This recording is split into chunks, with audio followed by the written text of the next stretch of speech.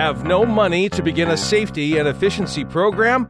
Do a sample of continuous improvement to show the boss safety and production can cohabitate. Hi, I'm Dan Clark of The Safety Brief.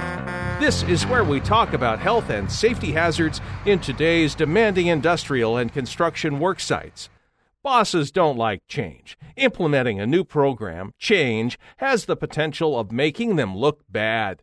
But continuous improvement, an ongoing effort to improve efficiency and therefore safety in the workplace, doesn't have to come from the top down. Safety managers or workers can try to persuade those bosses. Try a small area in the workplace and whip a little continuous improvement on it. The small positive changes will open their eyes. You can show that improvements in safety give long-term benefits. Here are 3 steps. 1. Fill your brain. If there's no budget for training, take initiative and look for guidance about lean and 5S practices. You'll find a truckload of free digital info on the internet, including our sponsor, Creative Safety Supply.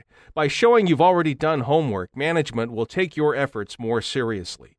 2. Take action that bosses will notice. Managers may not be thrilled about employees doing things outside of their job scopes, but making small changes to make the workplace run better can get the attention of the folks upstairs. If an employee takes the time to organize a workspace and then work starts happening faster, higher-ups will see the value in this kind of change. 3. Stick with it. Continuous improvement must be just that, continuous. Once you have the attention of managers, keep looking for ways to improve work processes. With safety and process change comes attitude change. From the frontline workers to the head office, it's a workplace that's happier, safer, and more efficient. That's it for this episode on continuous improvement and safety without a budget.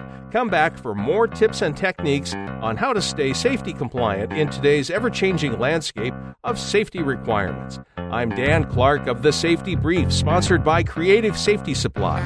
See the website at creativesafetysupply.com.